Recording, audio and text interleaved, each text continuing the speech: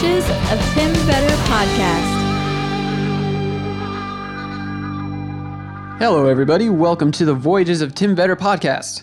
Today's episode is coming to you with the support of Energy Bits.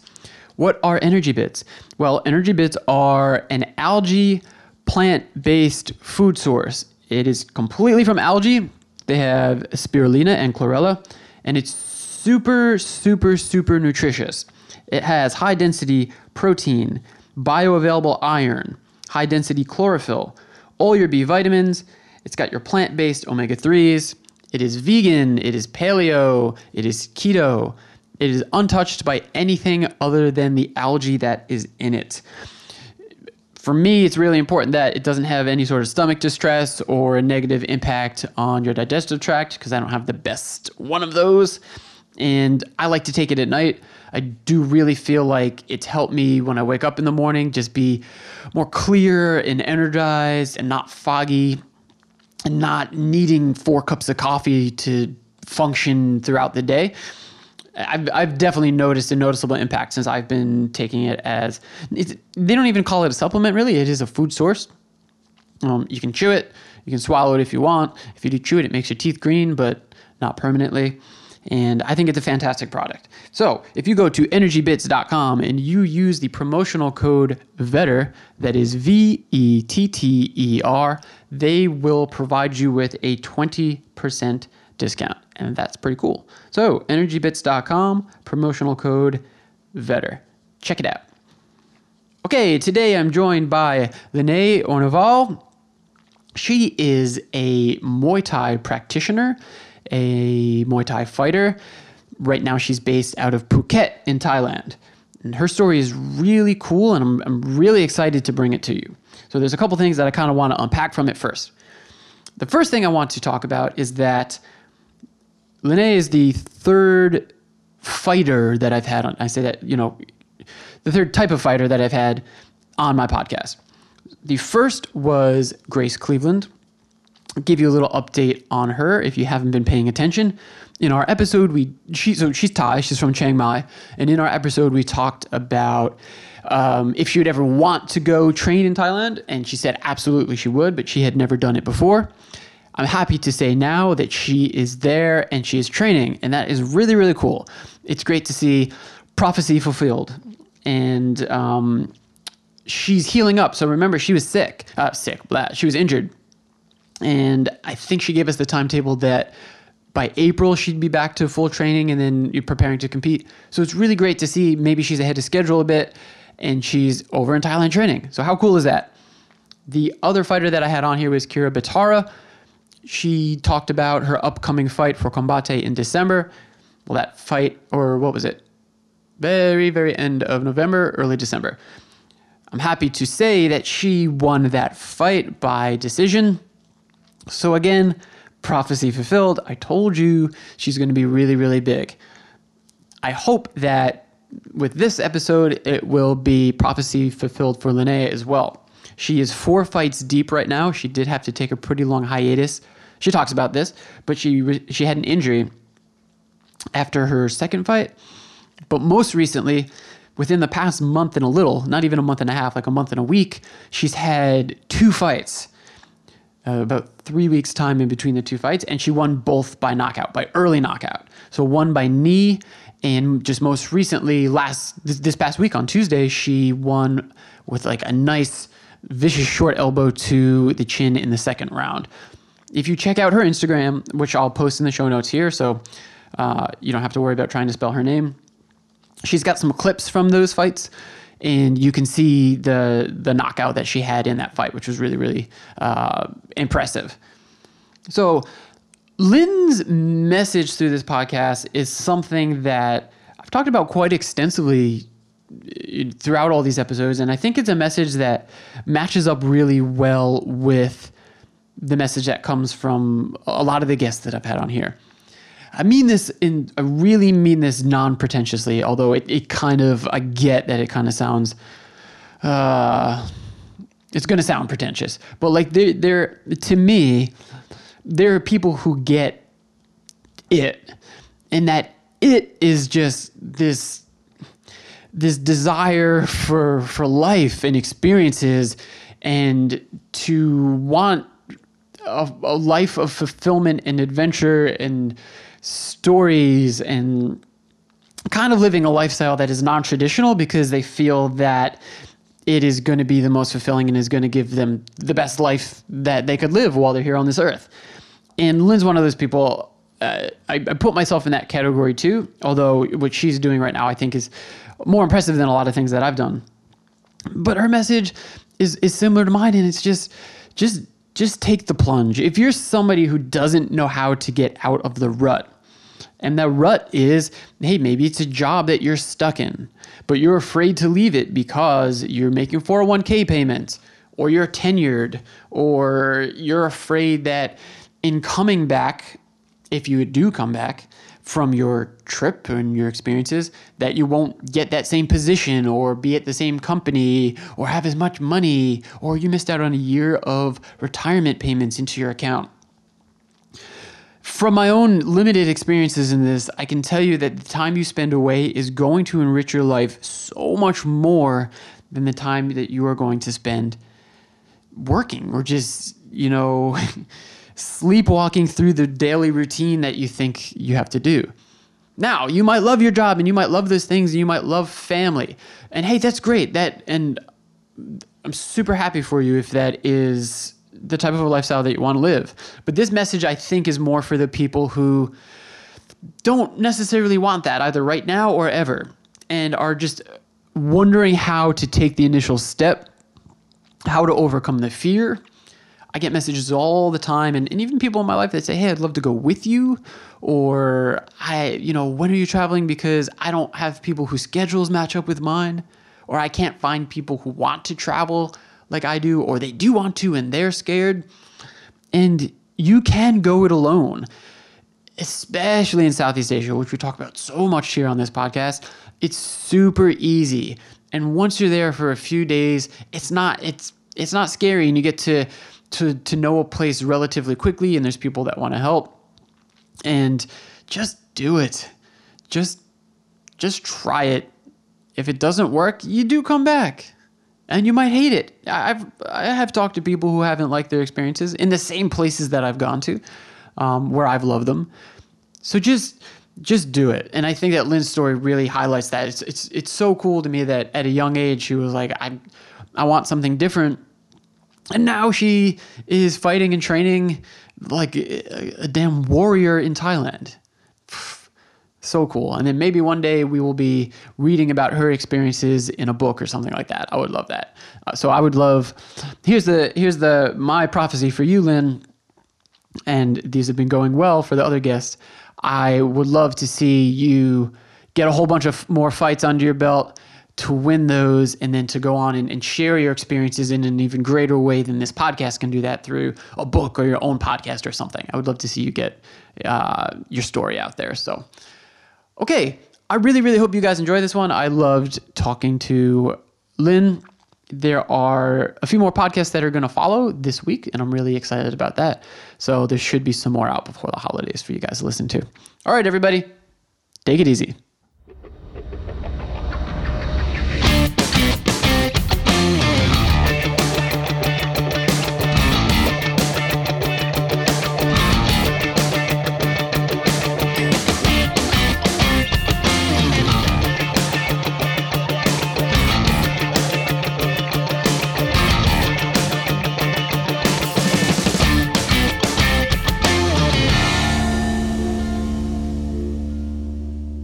So today I am lucky to be joined by Linnea Arnevall from Sweden, but currently located in Thailand, and you're calling in from Thailand. So Lynn, thanks so much for joining me. Thank you for having me.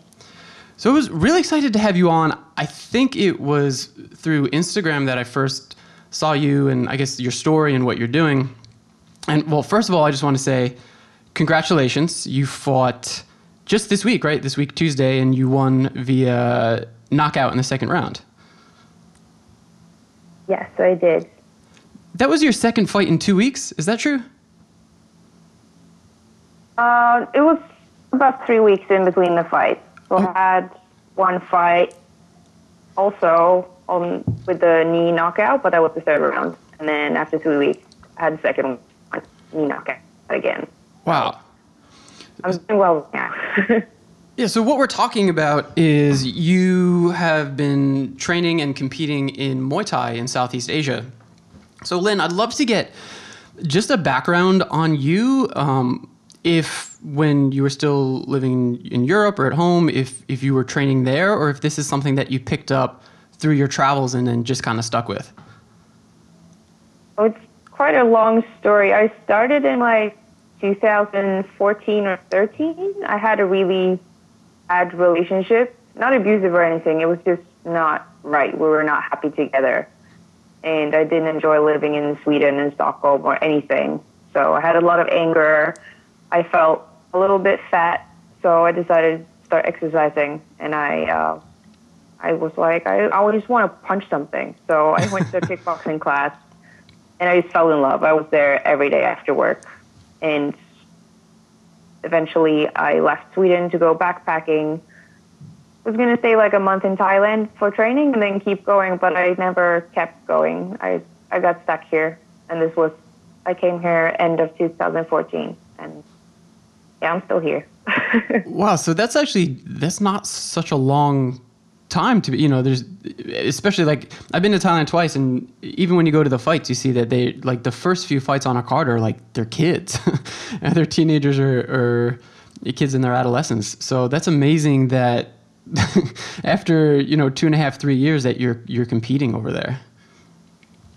Yeah, I had a fight quite, like I came in December, and then I had a fight in March the next year, but I wasn't ready yet. It didn't go well. I had another fight in I think it was also like 3 weeks after that. I lost both those fights.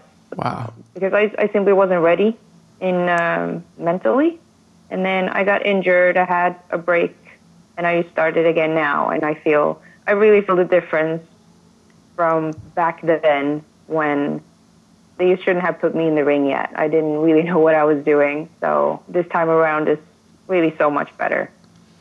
Yeah, social media can be a weird thing, but one of the cool things about your Instagram is that you can like scroll back literally through the years of your travels and your training.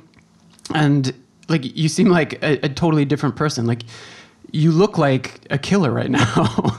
And I mean that like in a good way, totally respectfully. When you, Thank you.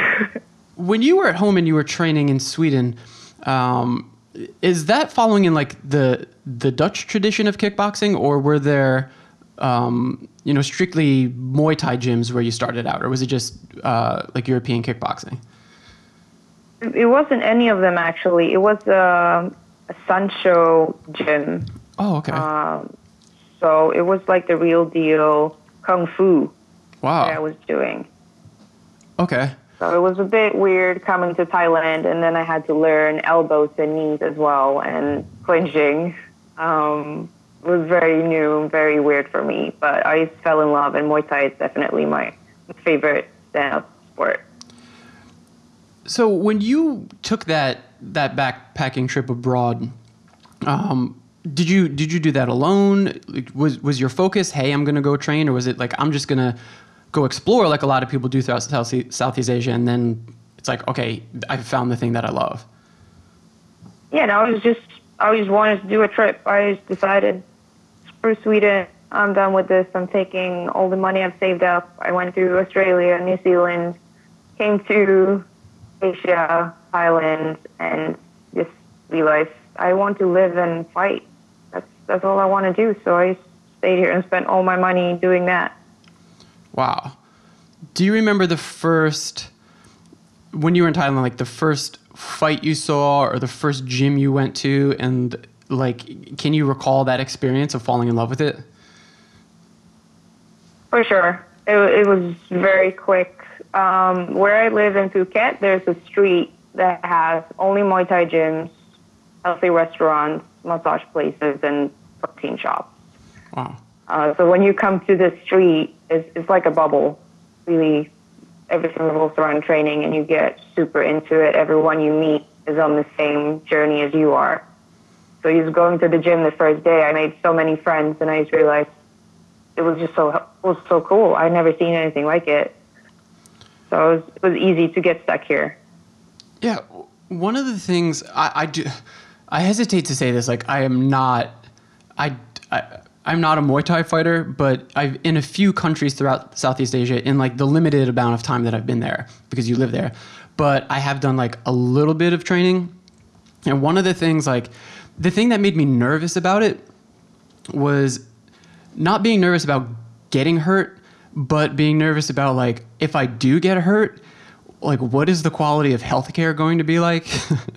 Is that something that like you worry about or you have to deal with, not having like the Western standard of medicine and healthcare when you get hurt?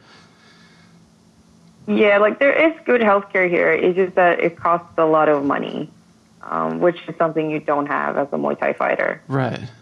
So it's kind of one of those subjects that you don't really think about. You kind of push it away whenever your mind starts going there. Okay.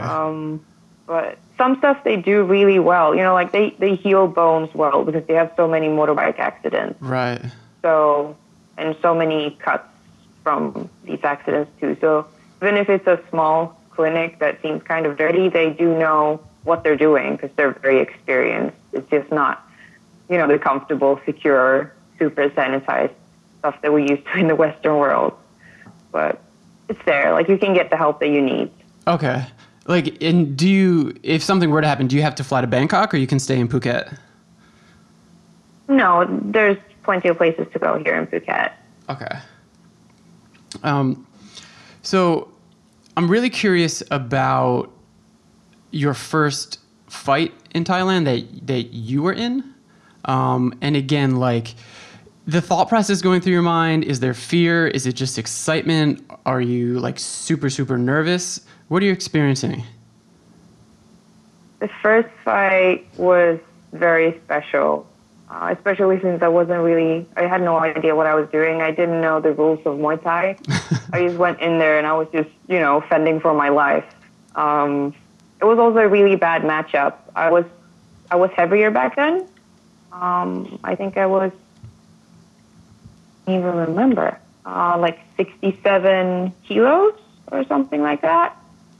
And that's pretty big for Thailand and for Thai girls. So they put me up with a very experienced girl, which they thought was fair. If I was big, she could be experienced. That's how it works.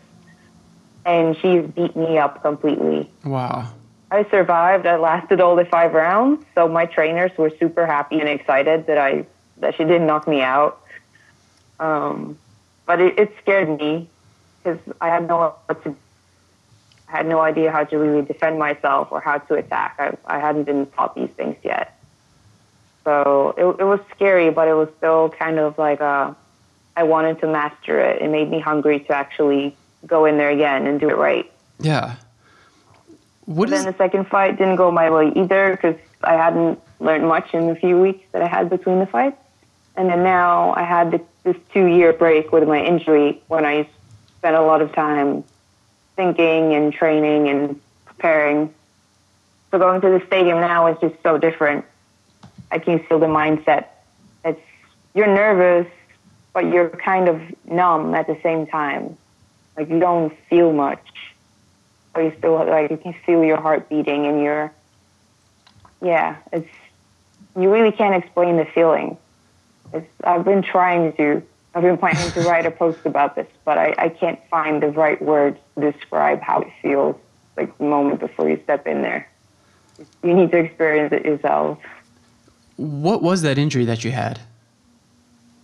I hurt my ankle. I had edema. Oh, wow. And hemorrhages in the bone marrow. Whoa. So I couldn't walk in the end. I went to Sweden for a few months to work. So I was training in my old gym, and my ankle just started bothering me to the point where I started limping. So I went to the doctor, and he told me either you stop training completely for at least 6 months, or you'll need surgery, and you can never do any sports ever again. Wow. So and that was 2 weeks before I was going back to Thailand to, work fully as a Muay Thai fighter. So it's pretty hard to get that What is the? It was not a fun time.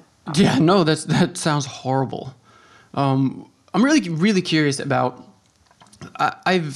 I've been to a couple of fights in Thailand, but I'm really curious from like the fighter's perspective, as a Westerner, right, and a white woman.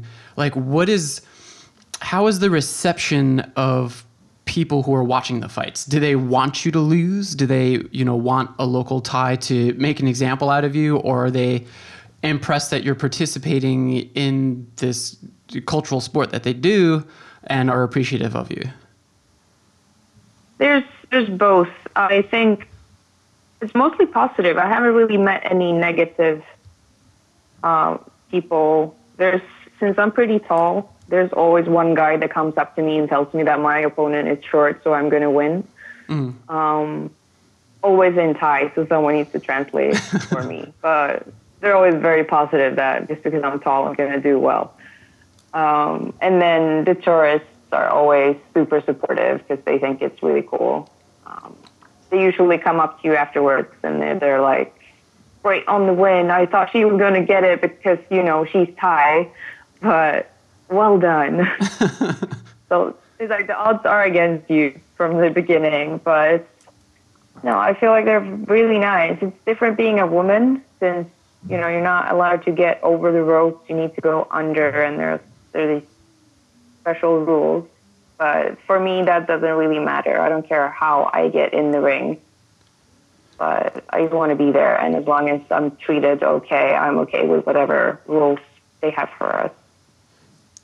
Do you come out with I'm sorry that I don't know the terminology for it, but the traditional ceremonial dance that each of the opponents the white does? Crew. Oh, so you do that? No, I did once for my second fight, but it made me so nervous because you're supposed to, there's a few different types, but you're supposed to do, the one I did, you're supposed to do certain things 3 times. And I was so stressed out over this dance that I completely forgot if I had done it 1 time or 3 times or 2 times. You're supposed to bow 3 times. And when I had done it the second time, I freaked out and didn't know. So now for my comeback, when I've been really nervous and wanting to do well, I decided that I'm not going to focus on that. I'm just going to focus on the fight. But I think in the future, when I'm more comfortable, I'll start doing it again because it is a really nice part of Muay Thai and it's very beautiful when you know how to do it right. I just need to practice a little bit because it's been a while. Yeah, it is so cool. It's basically like a choreographed show. I didn't that's really interesting though. I wouldn't have thought that, but I could totally see how it could be distracting. Like before you're about to get in there and throw your limbs at somebody. Wow. Yeah. If you've done it many times and you know your way through well, it's it's a routine. You know what you're doing. But when you're new and you're not really comfortable with dancing, I just want to focus on punching. Yeah.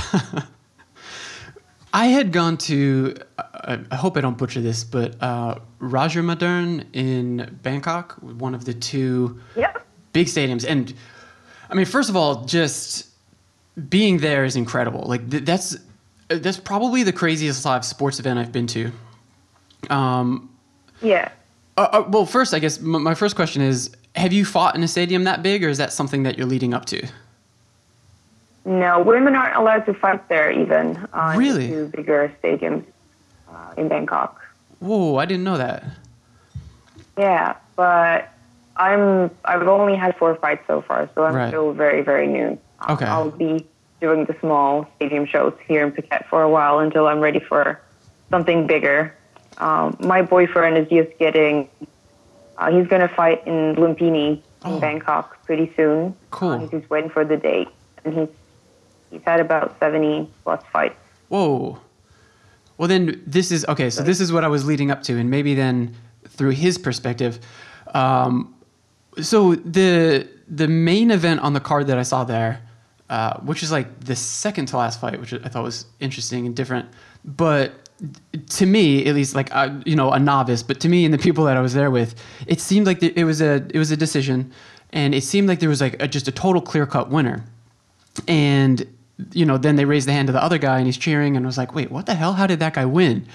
And there was a person that was there next to me that was like, I come to these a lot and sometimes sometimes there's foul play here. Like, is that something, maybe not you yourself, but is that something you've experienced or heard about, like fight fixing and things like that? Because there is so much betting taking place round by round with each fight.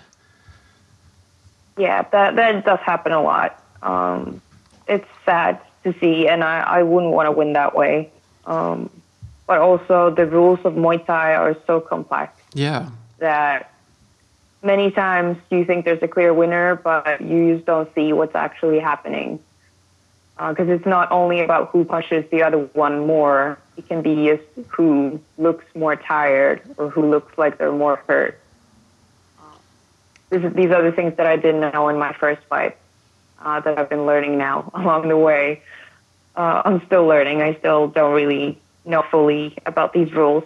But it's a science, and it doesn't make sense a lot of the time. What is their perception or the feelings of your family and your parents? Are they fully on board with this? Is this something that makes them nervous? They don't like it at all. They like it that I'm happy and I'm doing what I love, but they definitely wish that I love doing something else. Right. For my fights back in 2015, I told my mom about the fights beforehand, and she was just so nervous she couldn't sleep or eat or do anything. So the last two times I haven't told her. I have actually written her from the stadium saying, "Hi, Mom, I had a fight. It went well." But hopefully she'll get more comfortable as she sees that I'm doing okay and it's not as bad as she thinks. Yeah. You've posted clips from some of your fights. Like you posted a clip of that elbow that we were talking about. Is there footage of the full fights that people can check out somewhere?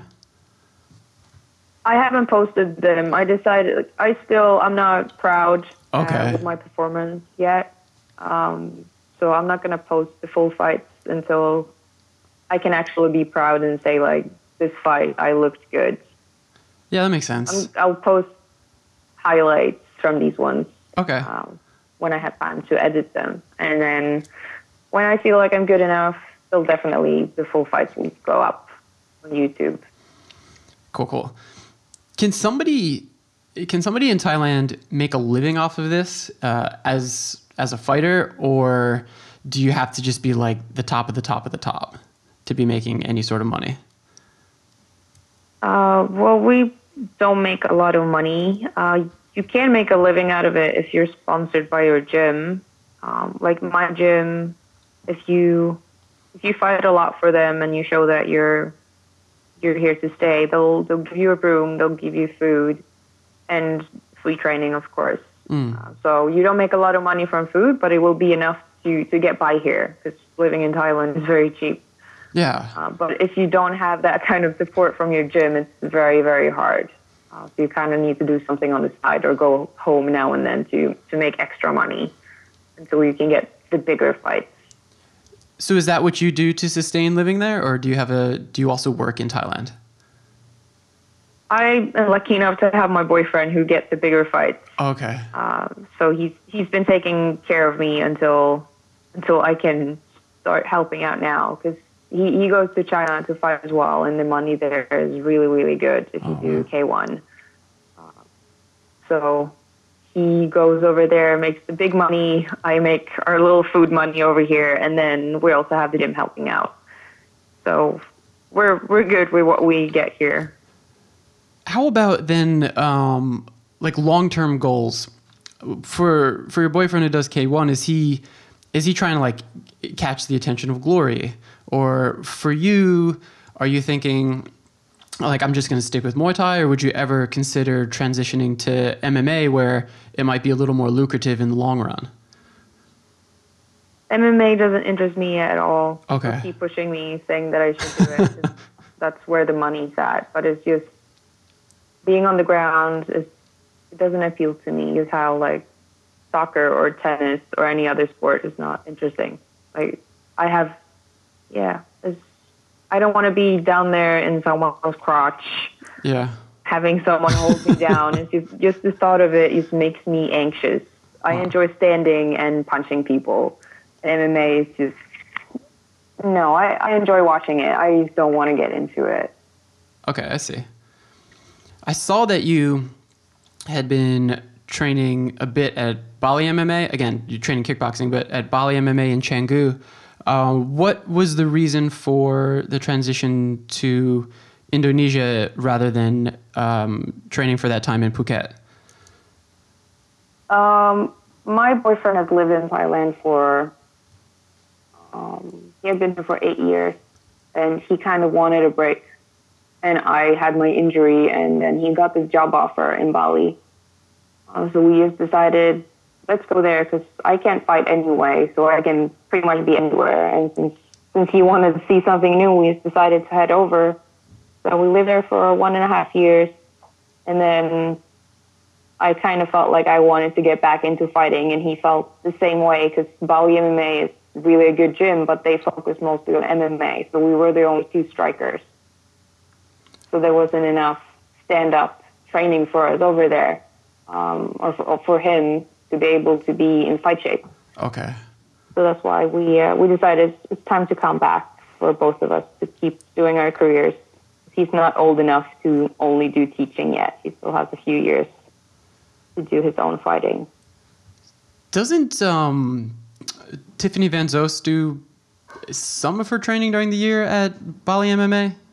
Am I correct about that? Yeah, she's been there with us. Yeah, she has moved back to the States now. Oh, okay. I'm not sure what her plan is right now, but she was there with us when we were in Bali. Were you ever able to do any training with her or to learn from her? No, I was still injured when she was there. I did some classes when she was still teaching, but we never trained together because I was doing my rehab. I wasn't ready to spar even a beginner because I hadn't been punched in the face for so long. So I think if I trained with her, she would just have totally beaten me up. Right. All right, this is a strange question, but I've never... The longest I've been in Southeast Asia is about a month. And I'm eventually going to be transitioning into a much longer period of time.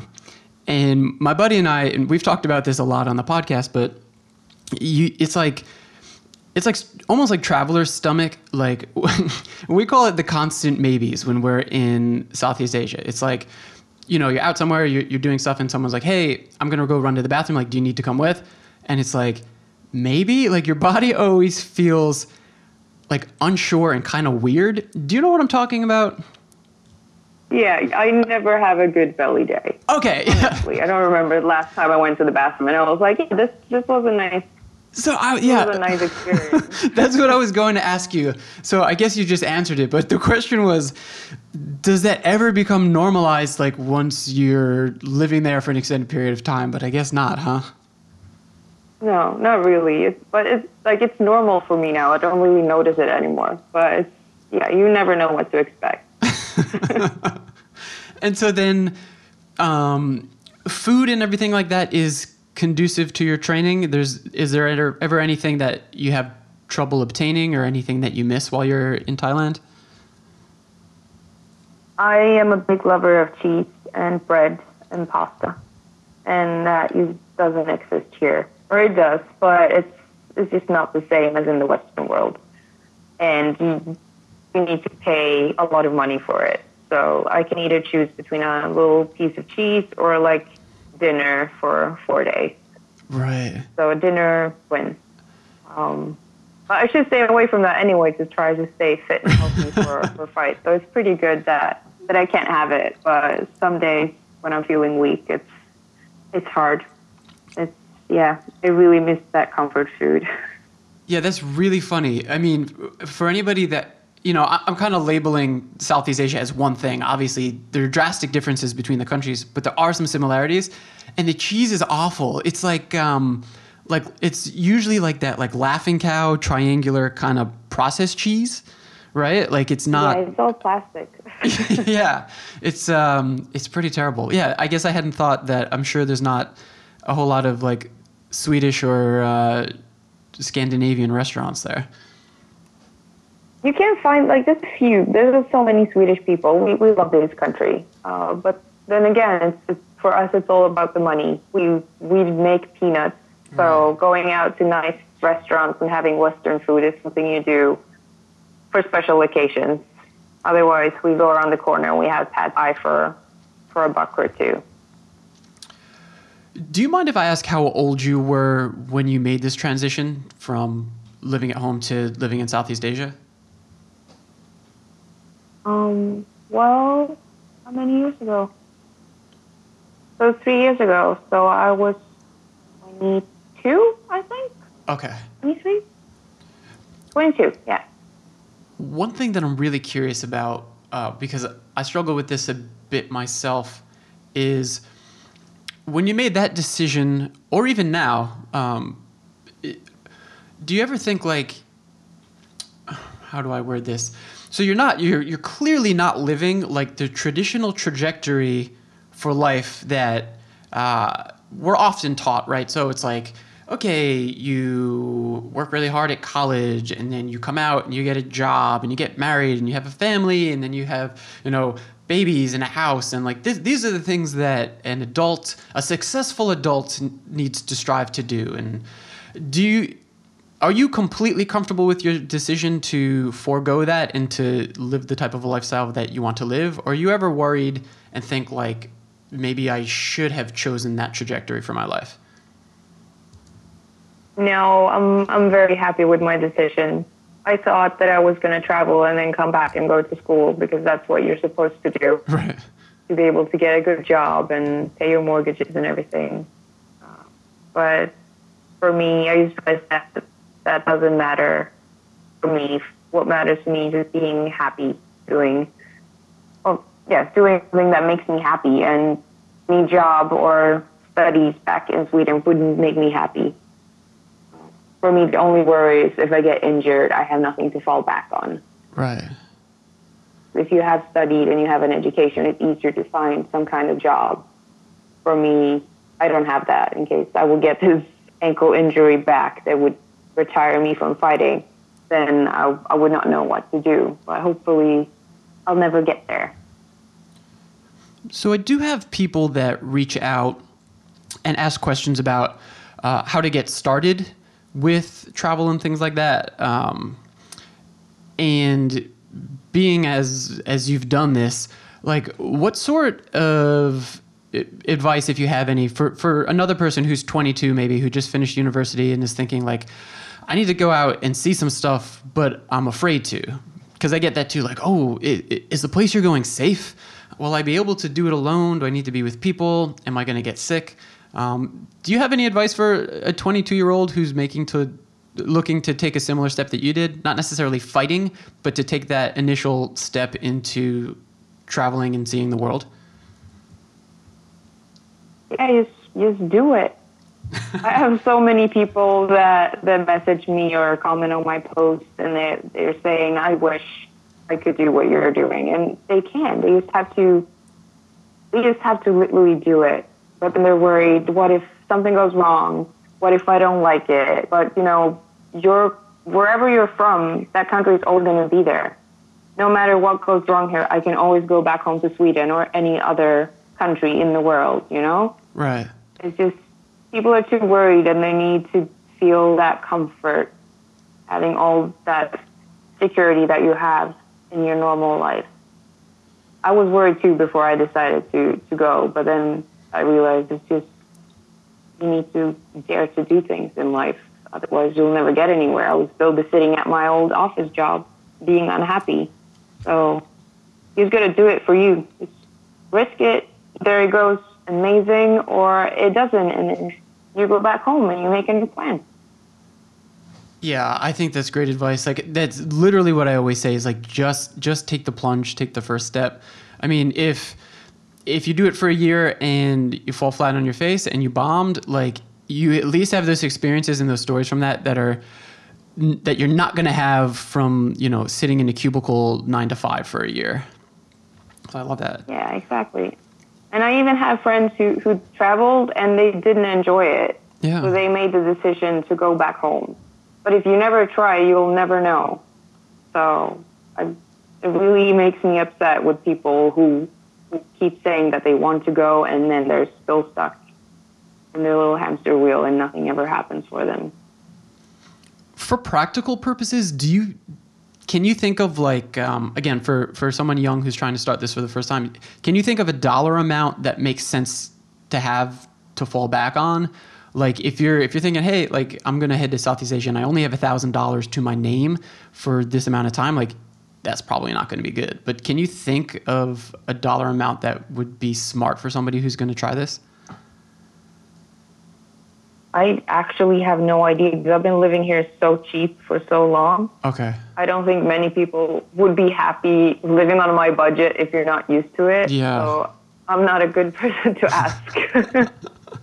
No, that's funny though, because that is something too that we've talked about on here is like you have to, you know, even just traveling, not training, like you have to be kind of okay with not always being comfortable. Like we talked about like the digestive issues, but also just like you're going to be hot or you're going to be on a crowded bus where people are noisy and bumping you. But I don't know, that I love all that stuff. To me, that like really is part of like the flavor of a trip. Yeah, that's what I like too. But it really depends on who you are as a person when you come here. If you are happy with eating authentic Thai food from a street cart, you can eat for $1 or $2 a meal. Yeah. And if you don't need the fancy hotel with a pool, you can find a room for like $150. But it just depends who you are and what you're looking for.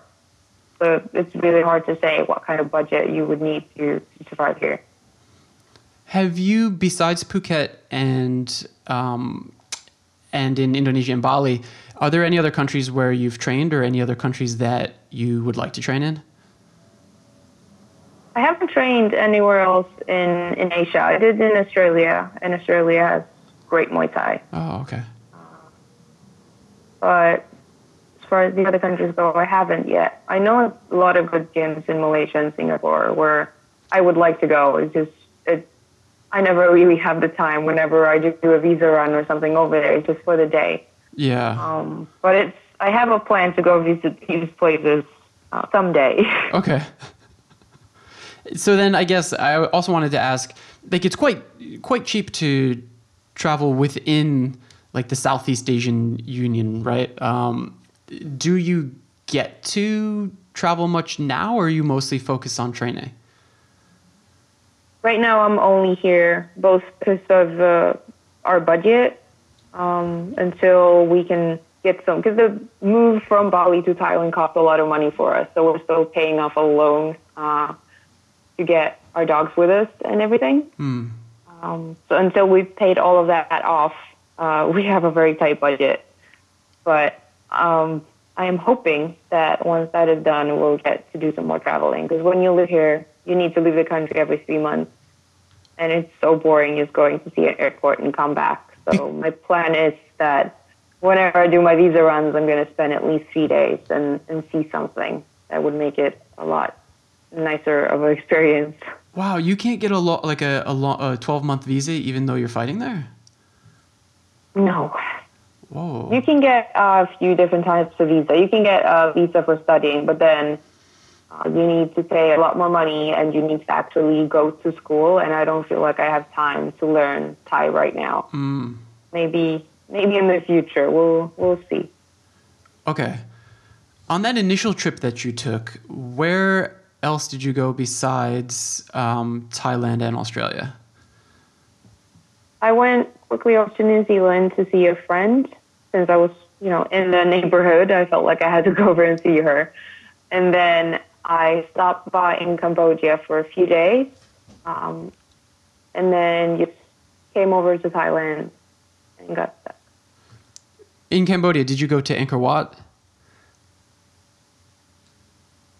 No, I didn't. I must be the only person who went there and didn't go there. Because I met my parents there. Oh, and they had already done that. So I met up with them after they had already been there. So we just went to Sihanoukville, I think. Yeah. And we spent a few days on the beach, and then we went over to Thailand together. Wow. Awesome. All right, listen. First, I want you to be able to plug anything that you want to plug. Is there social media that people can check out? Is there fight stuff that people can check out? How can the world find you on the internet? I am pretty much only on Instagram. Okay. Which is my name, Linnea.Arnevall. Okay, and I'm going to link to that. Do you have any final message for anyone that's listening? Any people who have been following your journey, inspired by what you're doing? Do you have any message for them or final advice for them? Well, pretty much what we've been talking about. If there's something you want to do, you should just go ahead and do it. It wasn't in the cards for me in the beginning. I didn't have a natural talent, and I thought life was supposed to be in Sweden with family, but I ended up here, and I'm pushing through. If I can do this, I think anyone can pursue their dreams and make it happen. Awesome. I love it. I want to thank Lynn and thank everybody who's listening. I will link to all of her information in the show notes. As always, everybody, thank you so much and take care of each other. Bye-bye.